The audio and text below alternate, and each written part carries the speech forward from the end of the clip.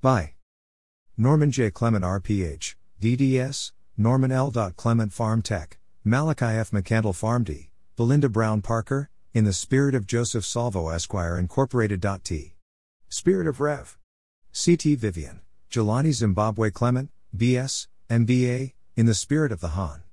Patrice Lumumba, in the spirit of Earl and Clement S.R., Walter F. Wren III, M.D., Julie Killingworth, Nancy Seathlet, Willie Gignard B.S., Joseph Webster M.D., MBA, Beverly C. Prince M.D., Fax, Richard Call, M.D., Leroy Baylor, J.K. Joshi M.D., MBA, Adrienne Edmondson, Esther Hyatt Ph.D., Walter L. Smith B.S., in the spirit of Bram Fisher Esquire, Michelle Alexander M.D., Cudjoe Wilding B.S., Martin Njoku, B.S., RPH, in the spirit of Deborah Lynn Shepard, Barris E. Muchett, Strategic Advisors. Walter F. Wren III M.D. and Norman J. Clement, RPH, DDS. HHS Secretary fails basic pathophysiology. When reading that the HHS Secretary is trying to institute a solution for the increase in overdose deaths, once again we find his solution is based on false assumptions. Clean needle sites will help a little. The one thing we have learned as clinicians is not all people who call themselves experts are really experts, and when examining the works of these so-called sources they oftentimes fail basic pathophysiology and medical science.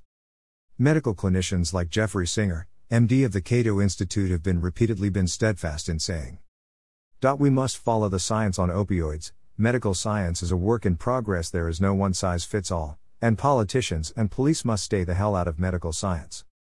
The truth in healthcare. Prescription opiates have nothing to do with the crisis. I have the solution. Opioids IN 3 charts. Opioid overdose IN 3 charts. We conducted an analytic review of the clinical scientific literature bearing on the use of opioids for treatment of chronic non-cancer pain in the United States. There is substantial, albeit not definitive, scientific evidence of the effectiveness of opioids in treating pain and of high variability in opioid dose requirements and side effects. First, legalize all drugs. Opioid prescribing IN 3 charts. Second, if a person is addicted to oxycodone or other prescription opiates, give them to them. They will not advance to heroin. If a person is addicted to heroin, give them heroin, they won't advance to fentanyl. Death rates per 100K. You can't counsel or legislate receptor sites. Understanding addiction.